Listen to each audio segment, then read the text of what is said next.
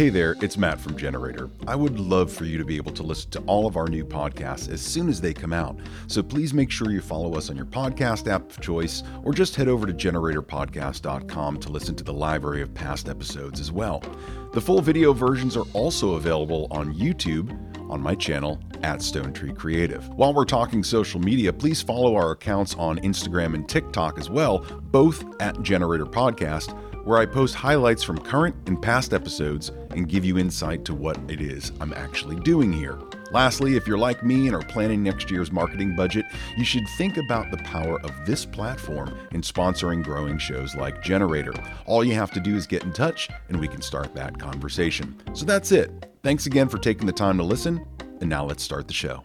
Welcome back to Generator, my friends. This is episode 19, and I'm calling it Finding a Quiet Kind of Magic, because that's how my guest describes her wedding photography. Susan Stripling is a giant in the photography community, especially in wedding photography circles. You see, Susan is one of the world's most sought-after wedding photographers, having won literally countless awards, appeared in countless magazines, and representing some of the top brands in the industry. She's a Canon Explorer of Light and has taught thousands of students the intricacies of wedding photography. Susan and I met in 2019, and during COVID, we would keep each other sane by talking on the phone for hours. She even came up to visit here in Maine when she was on her way out to Acadia National Park last summer. She has an unreasonably deep love for horror films as well as Broadway, and I've been after her to appear here on Generator for a while now so that I could grill her on all of these things. In this conversation, we're a little all over the place. We talk about her selling the wedding school, we talk about using AI, the importance of self-care, as well as her top horror picks. But of course, no conversation would be complete without getting her thoughts on the future of the wedding industry. These are the types of conversations that I love to have because they're random and real and natural. So sit back and get ready to listen to my friend and my guest, Susan Stripling.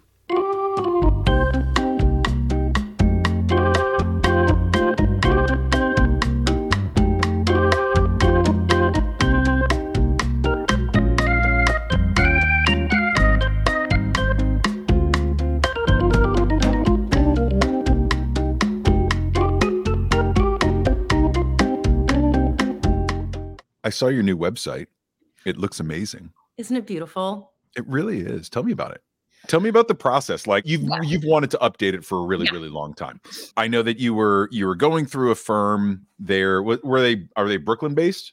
They're actually based in Las Vegas, which I did not know, because it's like, website designers can live anywhere. Sure. It doesn't matter. Right. But after I started following them on Instagram, I was like, wait, they live in Vegas. They're young, amazing, much cooler than I'll ever be. And I loved my website. Like I had the same website on the same platform for forever. It was like killing it in SEO, but I was really limited with what I could do with the aesthetics. And after a while, I needed a more, I hate the term high end, but a more high end aesthetic. So the company I hired, they're called Inkpot Creative. And I hired them because my friend Justin hired them. And Justin's personal Instagram handle is Justin Hates Most Things. And so if Justin liked them, I knew, right? Like I knew we were going to be good. But they were also hyper organized, which I really liked, because website projects can take forever, but they do a 5-week turnaround of a complete design of a website. And they set you up with their like Notion backend so that it all has a due date. You know exactly what they need from you on what days. And I just followed the to-dos one at a time. I rewrote all of the copy on my website. It's basically all I did for like 5 straight weeks. And it is gorgeous. And because I also hate most things, I figured we would get the very first draft and I would be like, it's okay. Like it's close, but like there's a lot of stuff that needs to be done to it. And the first draft was it's basically what you see. Like we tweaked a couple of tiny things, but they just understood what I wanted it to feel like. And I love it. Like I feel like an old, because I'm still learning how to do the back end.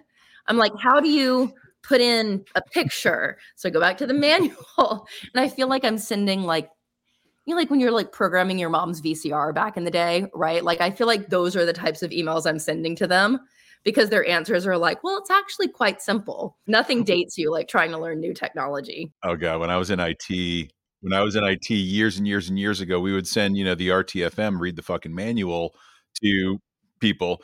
And I always kind of laughed about it, because I'm smarter than everybody. And then those projects started happening, and I had my website redone probably, God, it was 3 years ago. So beginning of 2020. And I went through a very similar type of outfit. They were based in Europe. And the problem was, I knew more than they did. And I don't say that with ego, but I'm going through this, and they're developing it on WordPress, and I've been using WordPress forever. And I'm like, I don't really think you should be doing it that way, but I'm going to trust you because I'm paying you, and I'm going to let you do your thing as the experts and just trust you. And at the end, it just wound up being me having to just write a check and saying, you know what? I'm going to finish this. I'm just going to finish this all. I appreciate all the holes in my stomach because of this. Thank you. So it sounds like on my next go round, I'm going through Inkpot. They were honestly like, I cannot say enough good things about them on all different levels. And I apologize publicly for every email that I send them now, which is like, how do I make the font italic? And it's just like, I can't believe I'm now the person asking these questions. But you know what? It does look gorgeous. It does look gorgeous. I was going through it today, and I just wanted to see it because I had forgotten that you had said you updated the website, and I went back and I was like, oh, this is the new stuff, and it's gorgeous. The best thing about it, besides the pictures, obviously, and just reading about you in general, what amazed me was how personal you made it and conversational, right? So as I was reading it as if I were a bride or a groom. And I felt like I was having that conversation, meaning I could hear your voice. It wasn't Chat GPT copy. It wasn't, just real formulaic stuff. I'm going to take the best wedding pictures you've ever seen. You infused it with so much of your personality that the aesthetic, sure, it looks great, but reading it is a masterclass in relating to clients. Yay. Okay, good. I did it. Yeah, it was really, really well done. I mean, I think my boyfriend can attest. It's literally all I did, thought about, talked about for like 5 straight weeks, to the point where the copy could have all been word salad. Right. I have no idea. I looked at it so much, but it really was nice. It's, your work evolves over the years. Your brand message evolves over the years. And sometimes it just needs a new home to live in. I look at it now and I'm like, hee, that's mine. It's so pretty. It was so great because I'm looking at it and I didn't realize, like, I knew you've been shooting a long time. But as I started to read through the history and your background, which we don't have to go through your whole background, I didn't realize 2001 is when you started. I thought it was later than that. I thought it was after 2010, and you just crushed from, like for 10 years. But you've been shooting a lot longer than that. 1,000 weddings, Gucci Mane. You shot Gucci Mane. And literally the funniest part about that is I had absolutely no idea who he was. No idea whatsoever. The wedding coordinator, called, and I had been referred by the videographer for the wedding. And so she calls me and she's like telling me the whole deal about the wedding and where it is. And it's a celebrity and what they want in terms of contract and whatnot. And at some point I was like, you have to tell me, like, I have to know who it is because I have to send a contract to a person, right? Like, even if we're going through their lawyer or whatever. And she's like, okay, it's Gucci Mane. And I'm sitting at my computer and I was like, who is Gucci Mane? I had no idea. Like, it was so out of my frame of pop culture knowledge. I was like, is this Broadway? It is not. So yeah, I knew no one at that wedding at all. And like my kids were texting me and they're like, is Lil Yachty at the wedding? And I was like, what is a Lil Yachty? I don't even know. Is this a person? Is it a thing? Like, I don't know. But it ended up being really fun. And he was like super nice. And his wife is super nice. And it was just a wedding, really. Do you find and I'm assuming that wasn't a budget, let's go to the VFW and rent the hall type of wedding. It was probably a little bit above that. Do you find that in the higher budget weddings that they are easier or harder to deal with? I know because you have, like, I'm not a wedding photographer, right? So I'm the last person to talk about weddings, which is why I'm going to ask you really ignorant questions about the wedding industry. So when you're starting out, a lot of times there are some bridezillas and you're trying to find your way. Then you kind of hit your groove, maybe 5-8 years in, and you're really humming along. And then you get to a point where you're above that and you're sought out for what you do, and you start getting into higher profile weddings. And what I've seen this with several of my friends, right? And that's how the career goes. Yeah. Where you're dealing with high budget weddings, do you find the coordinators, and I'm not going to throw you under a bus here, but do you find the coordinators are easier to deal with on the bigger weddings or harder? Does the experience that you have, is that commensurate with their experience? And do you find everybody just working as a cool team, or is it just all over the place and you just have to thread that needle through the day? It's all over the place. Like I sit down and I think like, okay, well, the weddings that like have bigger budgets, are the clients easier? Are they harder? Yes, no. Some of my most difficult clients have been lower packages. Like they've spent less than very expensive clients, but I haven't really been able to draw a line between when my job gets easier and when it doesn't. I can say that there are a handful of coordinators that I work with that do bring lovely budget weddings. And they bring a good atmosphere to the table. So working with them is like, you can just kind of like trust fall into the day. Sure. And it's going to work. Like they're going to manage all the vendors and it's going to be a cohesive team. But honestly, sometimes it just goes off the rails no matter what people try to do. Well, that's really kind of what I was getting at. It has very little to do with the amount that's spent or what you're hired for. It has very little to do with that. Yep. Just in terms of experience level, I figured that if there are people with a little bit of expendable income, that they'd be hiring, top tier folks all across the board. And I was just curious if you ever looked back and you got to this point where you were just kind of like, yeah, I'm kind of working with the Hall of Justice here with like, the videographer and the officiant and the band, like we all kind of circle around each other and it's cool. Having really never been in that world, I'm sure it's a roll of the dice every time. It's funny because where I'm at right now, I'm trying to push myself to like the next tier of money making, like the next tier of I don't want to say clientele because it's not judging the people I'm working with, but the next budget level in terms of packages. And every time I do that, like every time I make the next leap, I'm like, okay, it's going to get easier. Like the team, the day, it's all just going to get tighter. And what I've learned, if anything, throughout all of this time is that I have no idea what's going on. No one has any idea what's going on. Like a perfectly planned day could go completely off the rails and a badly planned day could go beautifully. Like there really is if any photographer has reached the point where they're like, I have made it and all of my weddings are now very easy. I would love to know what they've done because it's just part of why it's fun is you never really know what you're going to get into. And part of why I'm exhausted at the end of wedding season is because you never really know what you're going to get into. But I've heard. It does get easier when there is a planner on the team that is, and like an event planner, like someone who's been with the clients from the beginning, full service planner, who's helped with timeline, who's helped coordinate vendors, instead of someone who just kind of comes in for month of, day of, week of planning. What I do find, if I'm going to find like the easiest wedding to do, it is going to be with someone who has full service whole way through planning, because part of what they do as they're planning and coordinating is helping put together a team. And that's putting together vendors who work super cohesively together, which just makes things easier. The last thing in the world I would ever want to do for a living is like month of, day of planning, because you're running in, it's like building a house 9/10 of the way and then having somebody come in and go, just finish it. Right. And you're like, you hired insane people. Like, what is going on? But it's that sad. I've never had one go so far off the rails that it couldn't be pulled back. So, and that's the common theme that I hear from everybody that shoots weddings is they come home with that 1,000-yard stare, a little bit of shell shock, but they're like, I'll still do it next week. I'll do it next year. I'll keep doing it. Right. And there's this weird dynamic between the love-hate relationship with shooting weddings. Everybody knows it's probably the most grueling, but it's also gives you the most experience in every sort of condition ever. And I know that the wedding school is, now under Emerald, But Yeah. was that the reason that you wanted to get into education, was to start a school like that and eventually sell it off? Were you trying to just teach people what you knew? How did the wedding school come about amidst all of that? Amidst everything.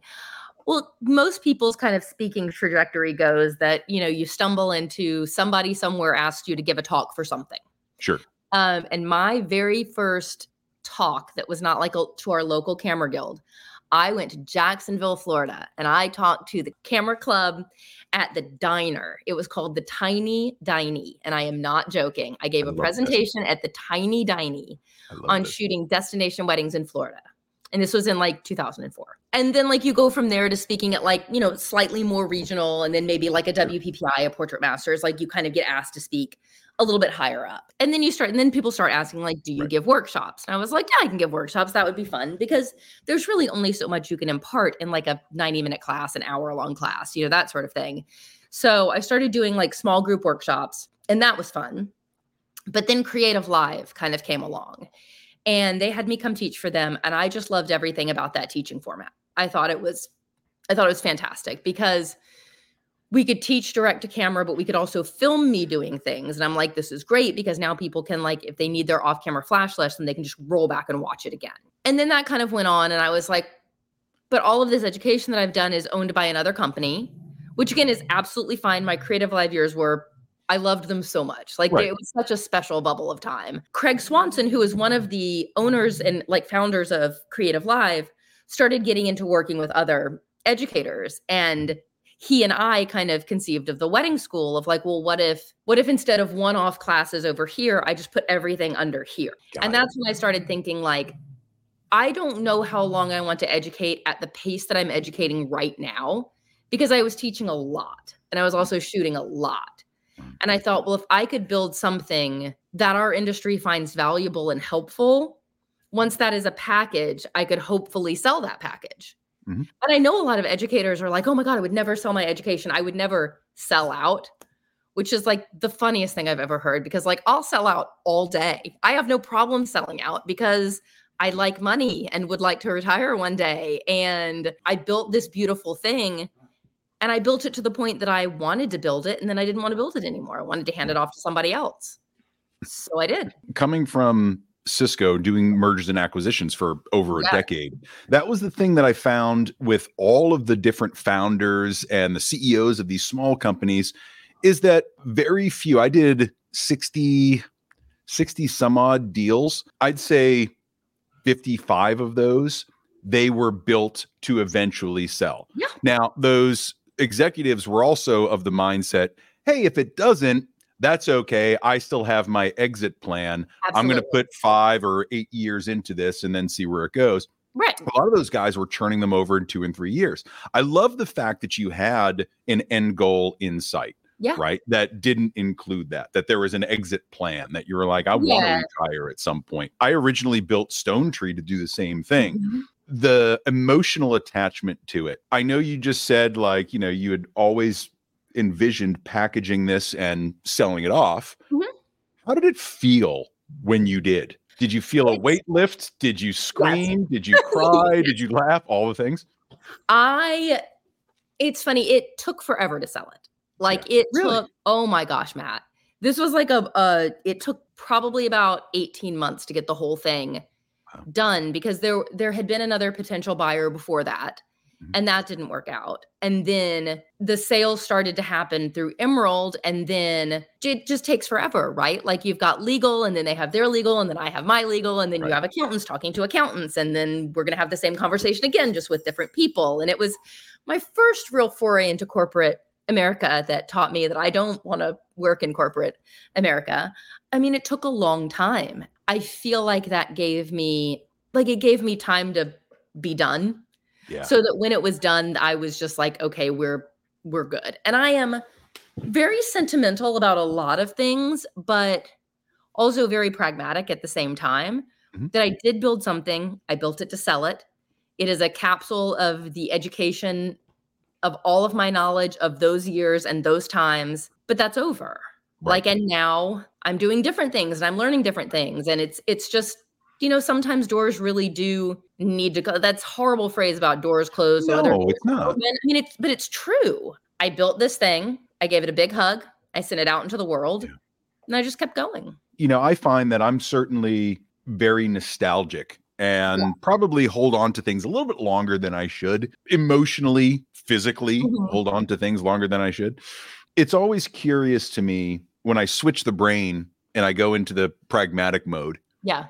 And I look around and I can detach myself emotionally. Decision making is so much easier for me. It really is. When I can just remove that emotion, because what I've been doing lately is saying to myself, all right, if you were giving you advice, what would you say? Yes.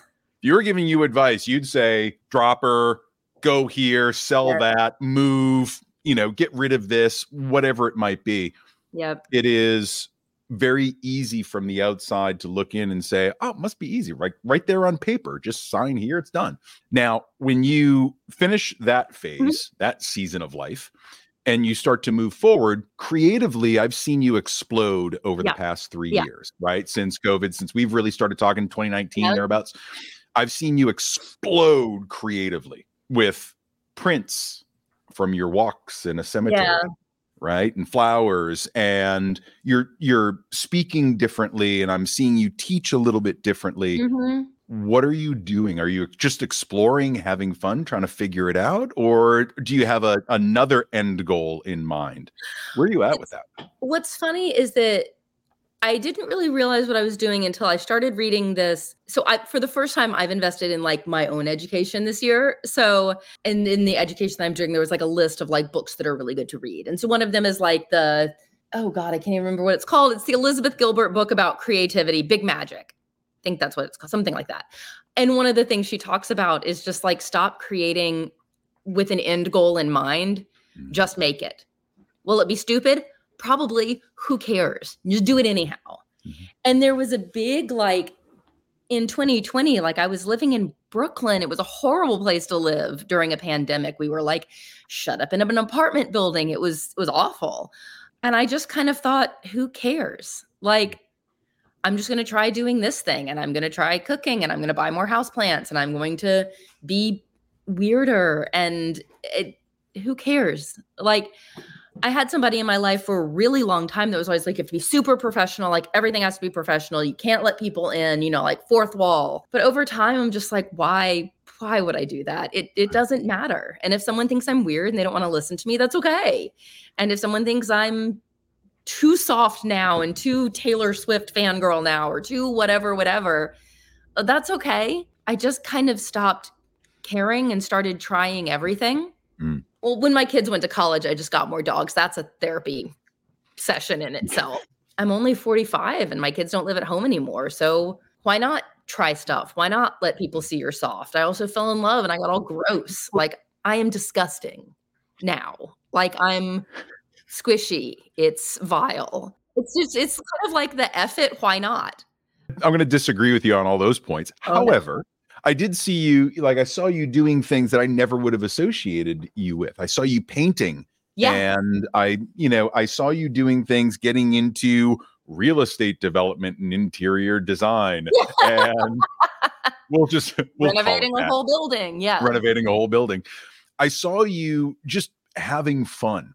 And the interesting thing you said in there was about the fourth wall and what people think of you. It's been a really interesting thing to watch with the rise of TikTok, with the rise of social media. I'd say over the past 3 or 4 years, that this fourth wall has fallen apart. And the access to celebrity, and yes, I will refer to you as a celebrity in this point, the access to celebrity has become so easy to interact, right? You used to have to write a letter. Well, Mr. Cary Grant, I really loved you, and I would like to someday meet you. Now I can slide into your DMs and be like, yo, what's up? You want to talk wedding stuff? I think the access has made everybody rethink how we interact online. And I'm sure there's someone listening right now going, oh, the boomer gets it. He gets it.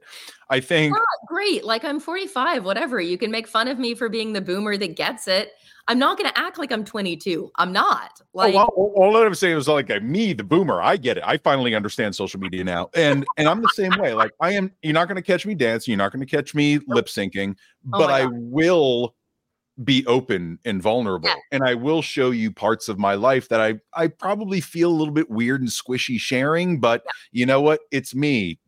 Take it or leave it. We got a couple of hours on this planet. Let's make the best of them. If you think my Instagram stories show too much of my cat, or I talk about Taylor Swift too much, don't look at it. Makes me happy. With that, what's your favorite type of stuff to create? Is it painting? Is it, breeding plants?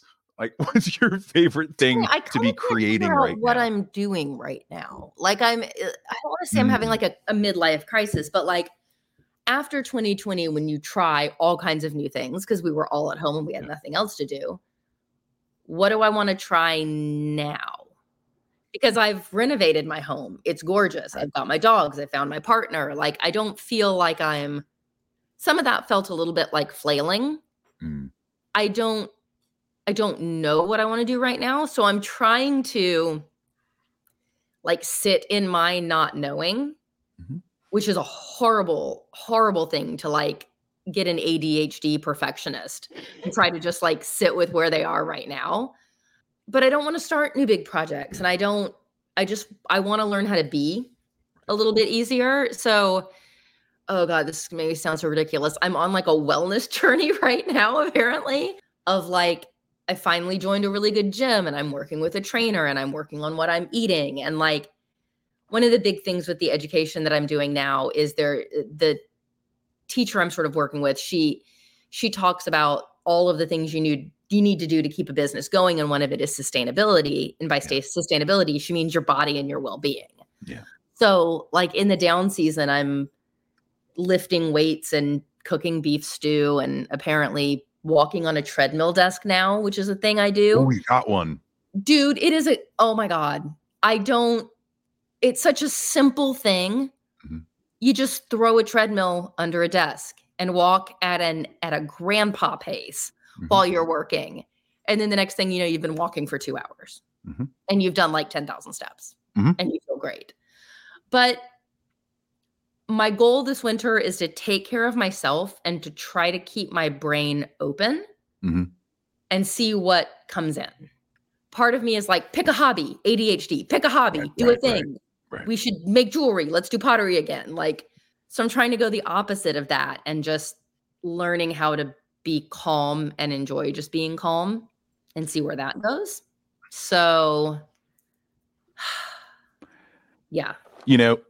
You had this quote on your website, and I'm going to read it. It's a quiet kind of magic, being able to pluck a fleeting moment from the grasp of obscurity and place it on paper, holding it for all time. I'm going to cut off the place it on paper, holding it for all time.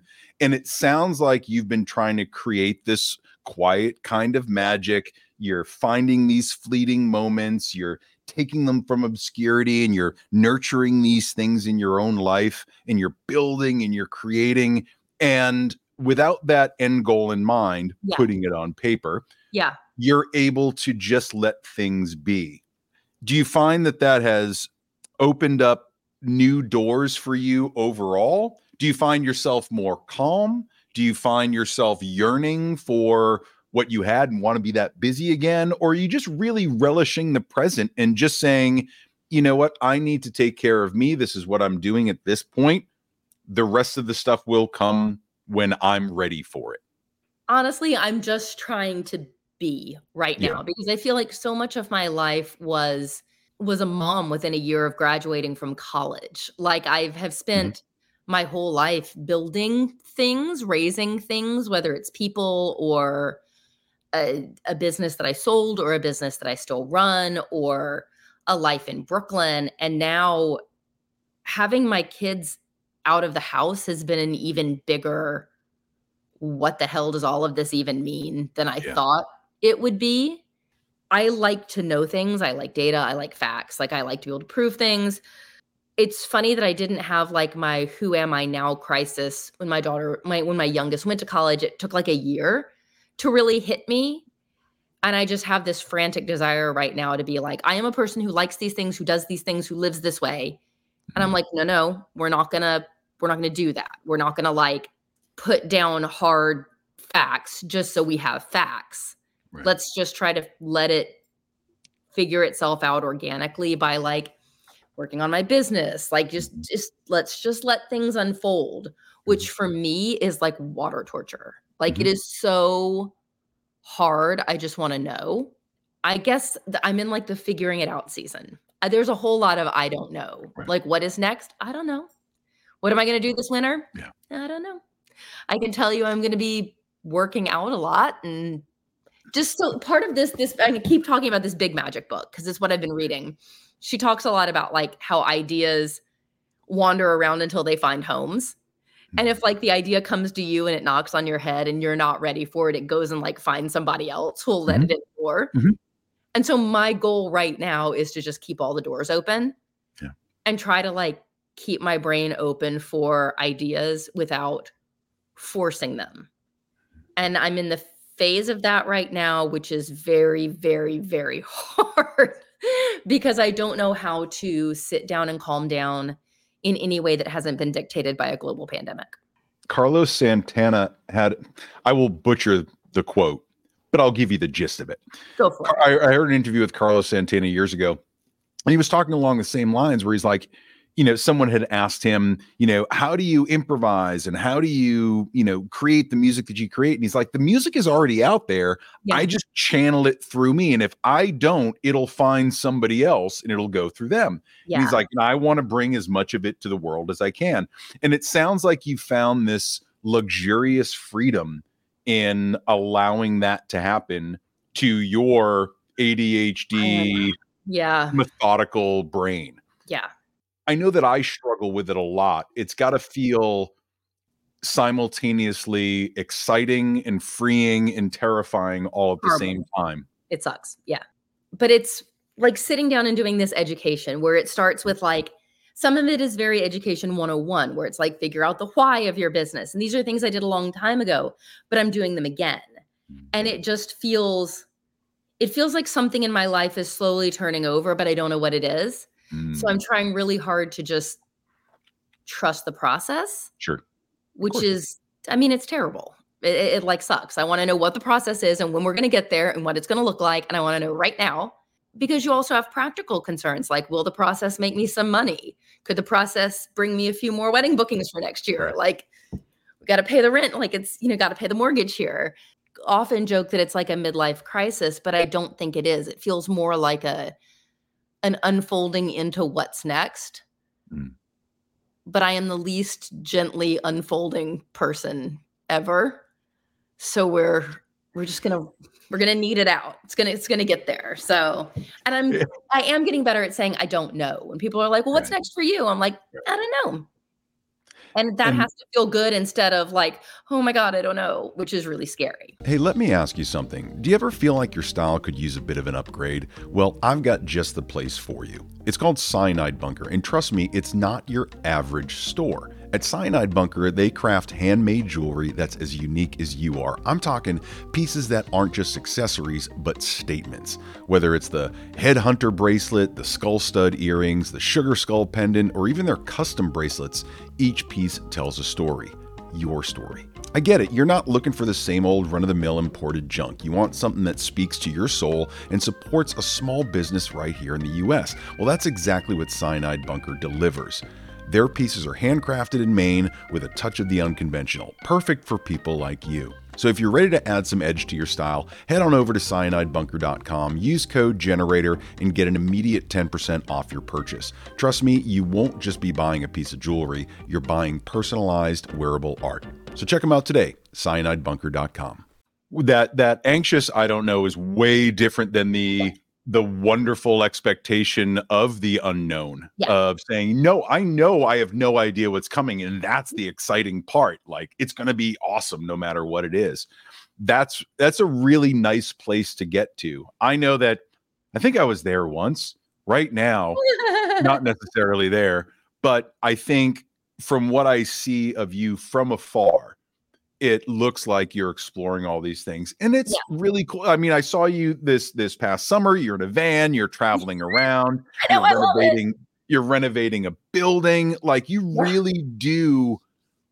You seem to have stepped back on a day-to-day basis from what you're known for, and you're Yeah. exploring all these other bits, and that's got to be just a really cool feeling. So what's your go-to to kind of step back and recenter?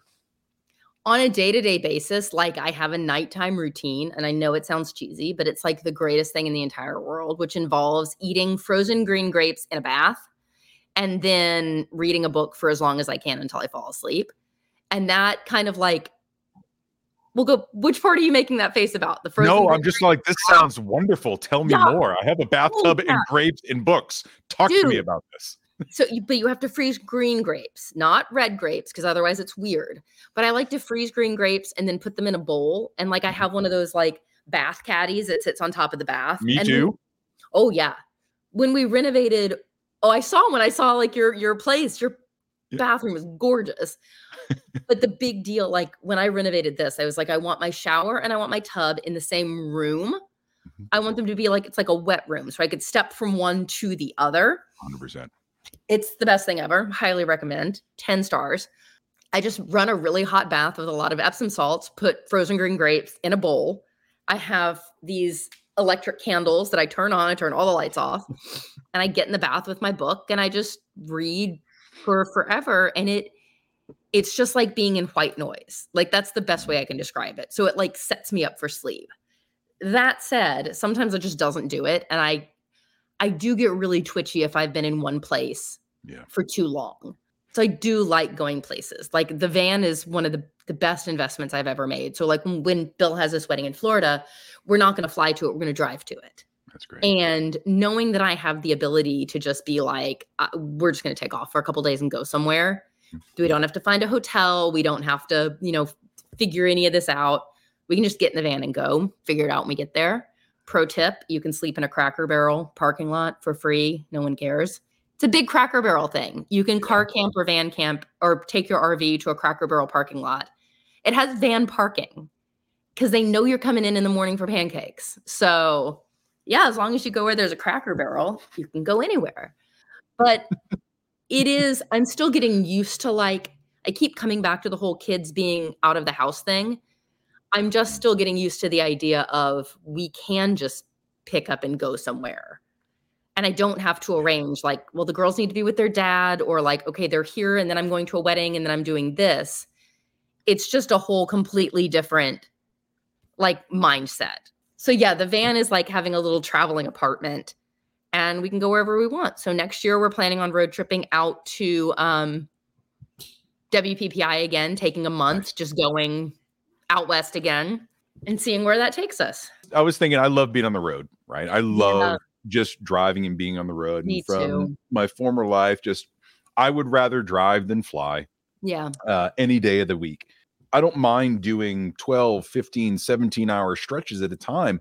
I fall into the hypnosis of the road. Zone. Yeah. And I really enjoy it. I listen to music, I think, I meditate, I listen to audiobooks, like whatever it is, call people, get caught up, have a good time on the phone, whatever it is. I just find that I'm at home. All that pressure off my chest and my shoulders just goes away because I'm out here. There's nothing I can do. So I was actually thinking about, if I go to WPPI this year, do I drive out and take some time? Now, why not? Your van is far newer by about 2 decades than my truck. So driving the 3,000 miles and that might not be worth it, but doesn't mean I can't rent something. So you've got your apartment on the road.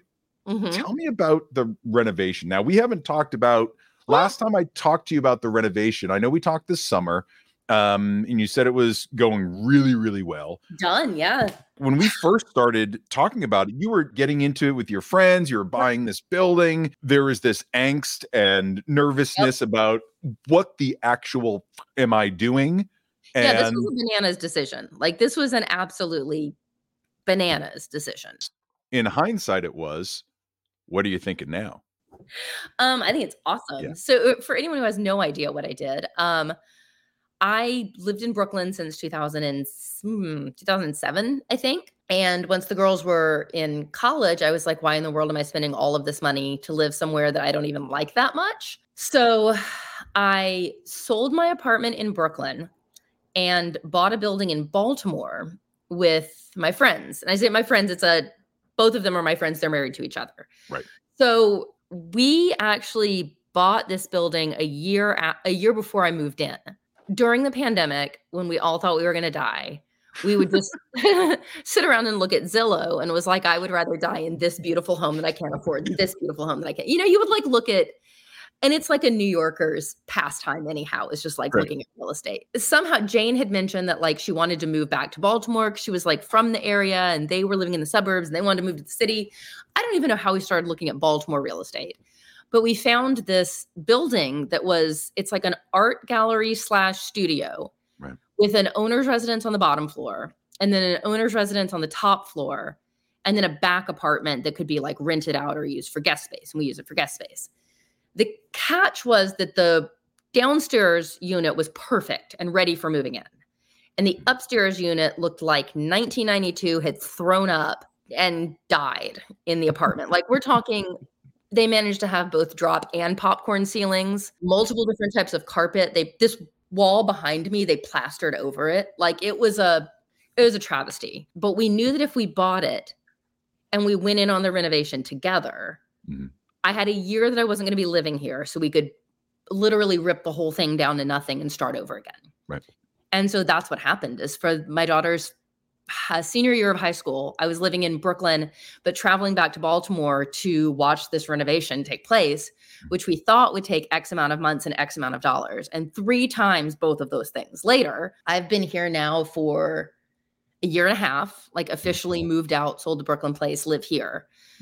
And this is the most beautiful place I've ever lived. Like, I can't believe that it looks like this. I can't believe it's done. The final step was finishing like a roof deck so that I had outside space. And that was done earlier this summer. I officially, I live out here full time, but my business and my studio are still back in New York, which seems crazy, but it's only like 2 hours and 45 minutes door to door from here to my studio door, which is not that bad. It could take me the same amount of time to get from here to Manhattan as it took me to get from Brooklyn to Manhattan on a bad day.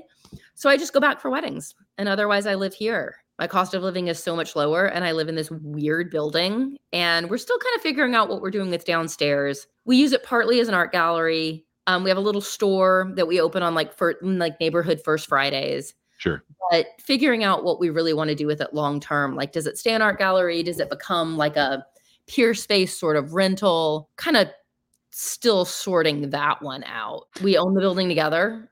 It's the biggest friendship commitment I've ever made is we have to be friends for at least 28 more years. The weird thing you think when you're like little and you're like, I'm going to grow up and like live in a house with my best friends. I kind of do that.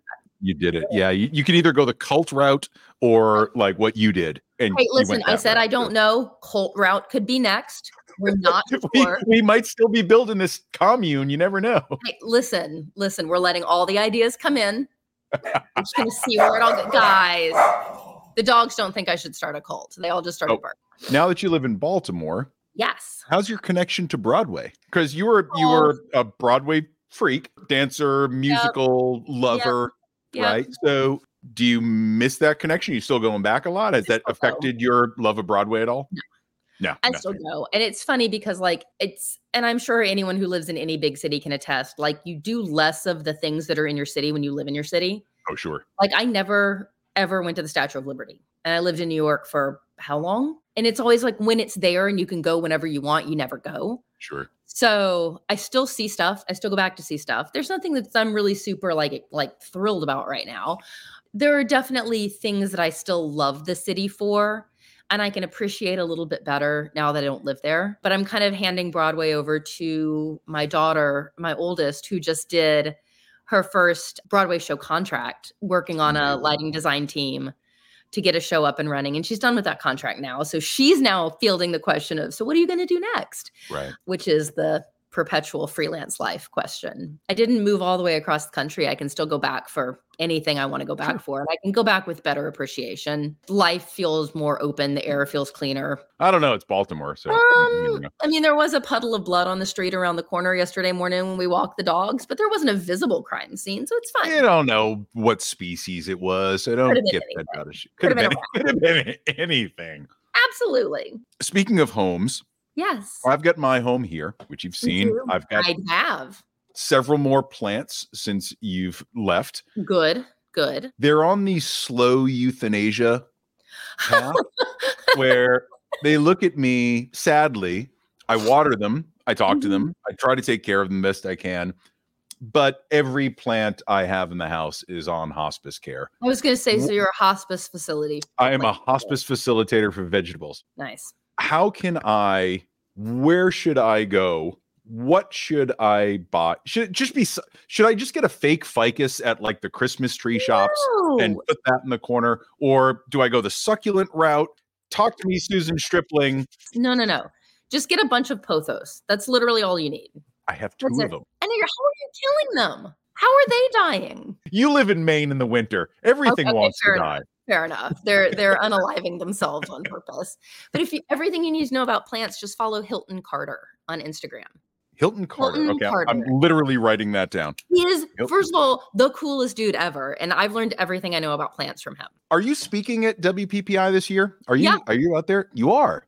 I think yes. Apparently, yes, I am. Yes. So I do want to come out and see you, because last time you were there teaching, I had a blast, and you were doing the thing. You had your fingernails on. I did. The self-portrait one. And that was really, really cool. And that's what got me thinking about your creative journey. Is there any topic that you thought of, or is this like the keynote that you write in the van on your way out there? I have a platform class that's about using AI for your photography business in like all ways, shapes, and forms, from editing to copywriting to all of that. Yep. And then they're doing kind of like a wedding summit, and I'm going to do a talk there. And I just sent in like a proposed topic for that, which was, they asked me to live shoot. I was like, well, let me do the thing where I show like, and live shooting for wedding stuff is so hard because it's just so different. Right. But what I really like to show is like the variety of portraits that you can make with just one light. Sure. And how just one light, using it in a bunch of different ways, you can get a lot out of it. So that's probably what I'll end up doing if they approve that. If not, you didn't hear this and I have no idea what I'm talking about. I'm talking to Pratik tomorrow night. Are you? And we're going to talk all AI stuff. So thinking about, I know you have this relationship with Imagine AI. Yes. Like I've been using more and more AI in all of my workflow, little bits, pieces here and there, but even with the podcast here, using different AI tools to make my job easier. At first, I was very, very much against raising up these tools and allowing AI to grab hold. And then I realized I had this stupid little conversation with myself. I was just like, Photoshop has been artificial intelligence literally since the first time we ever used it. So why are we cracking eggs over this? There's really no reason for it.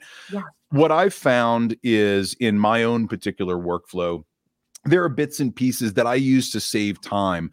Yep. I find myself using AI in that respect, not to create, not to make things. I'm using it to replace the time, to give me more time to create. So I'm replacing the time that would take me away from creation and putting it more into ways that frees up time for me to do what I love. Absolutely what I do. Yes. Yeah. I'm not using it to make stuff that isn't there.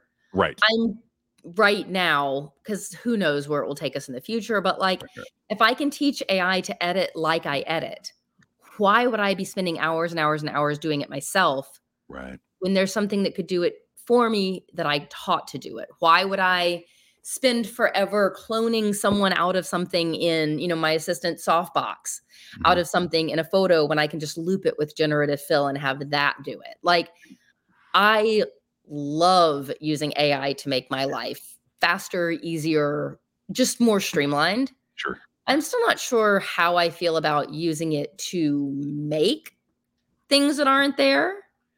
But I also have a job that is very heavily rooted in things that they have to be there. Like it's with portraits, I could absolutely see being, AI as a huge possibility. Right. But for weddings, there's so many, it's real moments, real people on a real day. There's less, let me take the building out that they got married in front of and put them in like Iceland instead. Like that's not quite as applicable. There's a different intention behind it too, right? The intention of Susan shooting a wedding is to capture those moments on that day for those people. Yep. Screw the rest of the world, right? When you're creating things to put out there to gain attention and you're using AI to do it, the intention is different. Now you're just marketing. Now you're just advertising yourself. Unless you are a digital artist that uses that as your base and then you manipulate that into something else. It's such a hazy gray area, right? And I try not to have any level of absolutes because I hate absolutes. So tell me a little bit about plug Imagine AI a little bit. Just because I know you're all in on that tool. And you've told me without any audience, you're just gonna Imagine AI is the shit. Without being melodramatic has legitimately saved my life. Like, there are so many photographers like posting right now on their stories and whatnot where they're like, I'm drowning in editing. And I'm like, I'm done. Yeah. Why? Why? Like I'm done. I come home. I usually call the wedding within a day of shooting the wedding because me personally, if I let too many days go by, it takes me so long to call because my brain just starts forgetting things. And if I do it really quickly, I'm so much faster at it because I remember the day really well. But like 5 days go by and I'm like, was that the bride's mom? And I'm like, oh my God, you idiot. You were literally just there. But then once I've called, I send the images to Imagine. I usually go take a shower while they're uploading. And I come back and they're done. That's amazing. And I download the edits into Lightroom and I still go through, I still look at every image and I make little tweaks here and there because sometimes, you know, I'll make a decision with lighting and AI is like, I think this is where you're going with this, but sometimes you also go in this direction with this. So but I also then spend way more time than I used to on like playtime, like kind of masking backgrounds or cleaning things up a little bit more than I used to. But it has just there's no more tedious one at a time edits going on. It's just so instantaneous. And I trust it because I taught it. Like, it's not just let's send it to a bot that's kind of going to guess. It has crawled your Lightroom catalogs that you've sent it. And it knows in these situations, you do these things, so we will replicate them. So I have even less human error than I've ever had before because it's AI. It's a machine. It's probably going to take over my house one day. And that's actually fine as long as my workflow stays okay. But I did the most boring promo video for Imagine last year. It was actually hilarious where they went and visited like Charmy and there was like, tell me what you do now that you have so much more time with AI. And Charmy's like, I make meals. I spend time with my family. And they're like having a feast in the yard. And I was like, I sit on my sofa and I read a book. And I was like, which probably appealed to a huge audience to hear just that. Like, I'd love to sit on the couch and read a book. I don't do anything. They're like, what do you do with the time you got back from Imagine? And I was like, nothing. I don't do anything. I take naps and walk the dog. But it really has, like, anything that can remove the bulk of the busy work, like having QuickBooks auto import my transactions.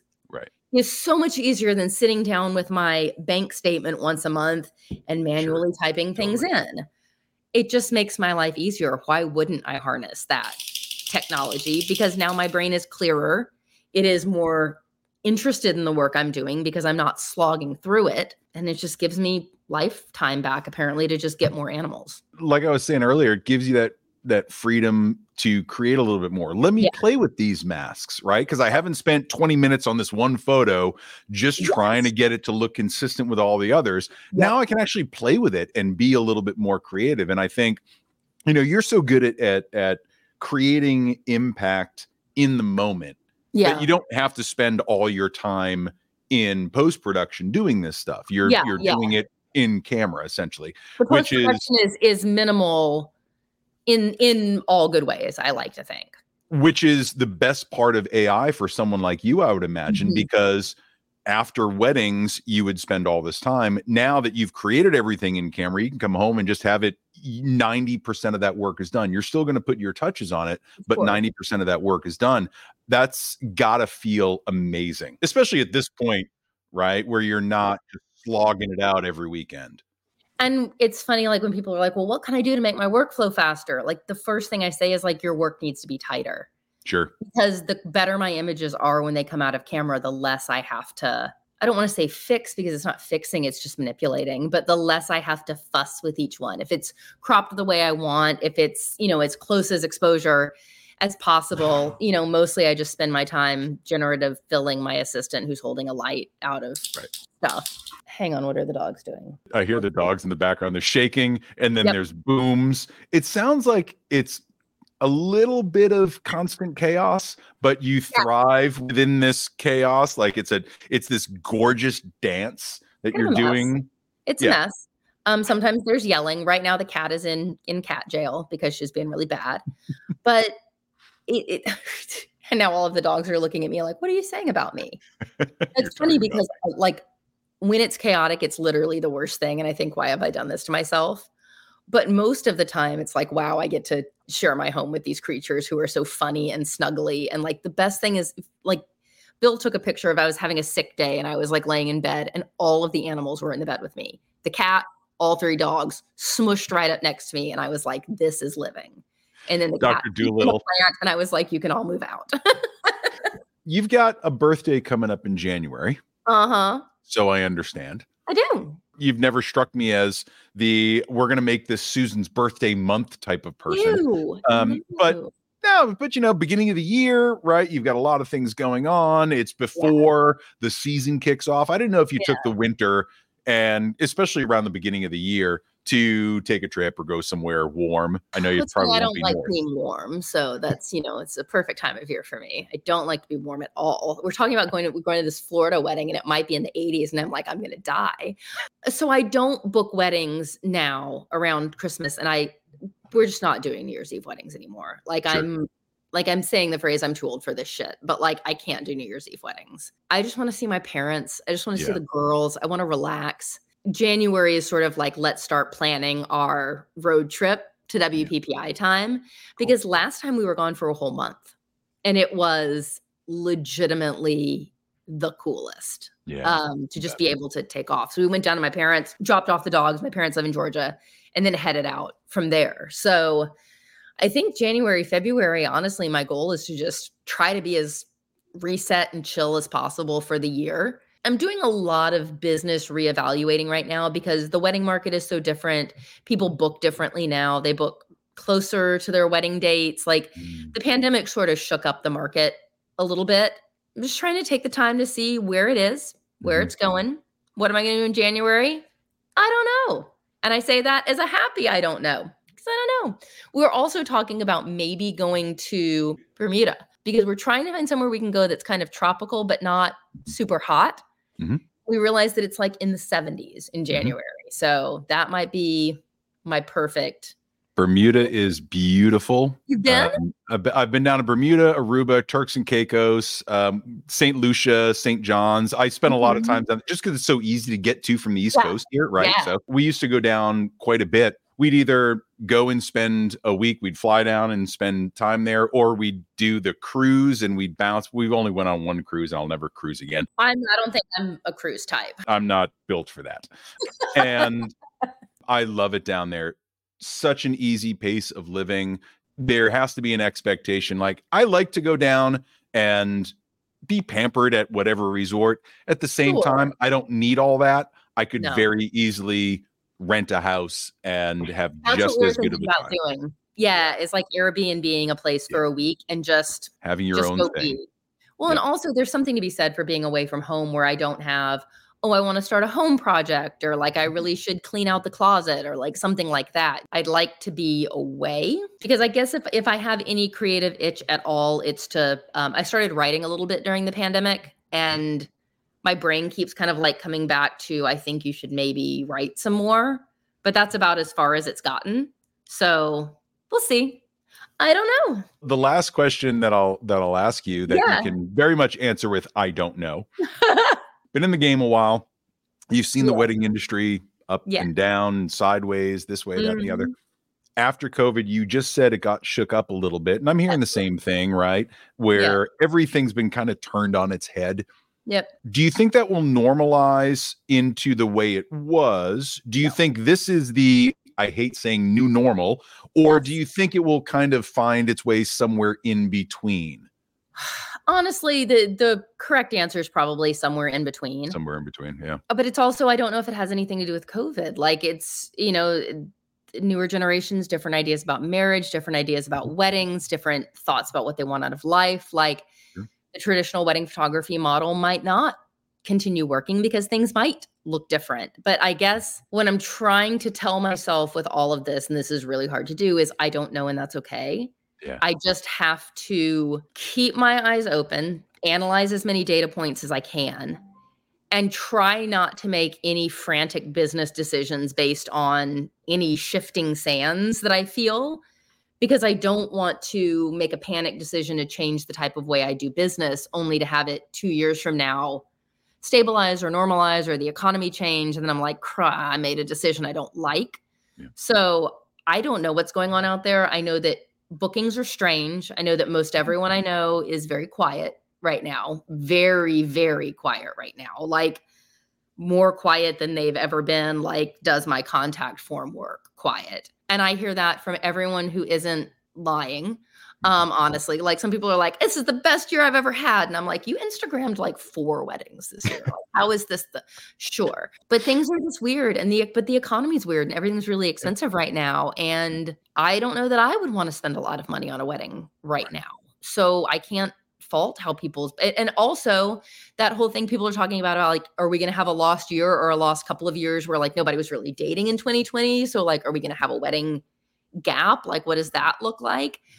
I just know that like back in 08 and 09, with the economy, everything shook up the wedding industry again. I was just like, I'm just going to stay the course and see what happens. And then I will make adjustments based on the data points that I can look at. That's all I can do right now, is just keep saying I don't know, but keeping my eyes open. Like, you can say I don't know, but you're really just like, I don't know. I've got blinders on. I don't want to know. What it comes down to is it's really just freelance life. It's always going to be a bunch of I don't know. And like, we never get tenure and nobody gets job security and I don't get a pension. There's just always going to be so many questions, but hopefully being okay with not knowing. I don't know. From what I've heard this entire hour has been, you're very comfortable with that I don't know now. Maybe 25-year-old Susan wasn't necessarily as comfortable with. She would have had an aneurysm. Would have had an aneurysm, completely just blown a gasket.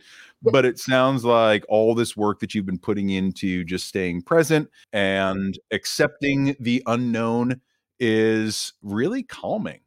I'm noticing now, I don't know if it's, this wonderful relationship that you're in, if it's just coming to a better place with yourself, but from all of our conversations, again, it has become very obvious that you are much calmer, much more in control of yourself, much more serene and content.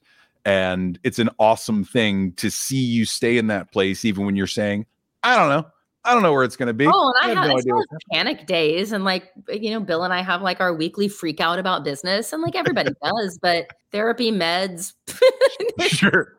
But like realizing that, like, I think if 2020 taught me anything is that like, at the end of the day, you only have so much control. Right. And I can either learn to live okay with that, or I can let it eat me alive.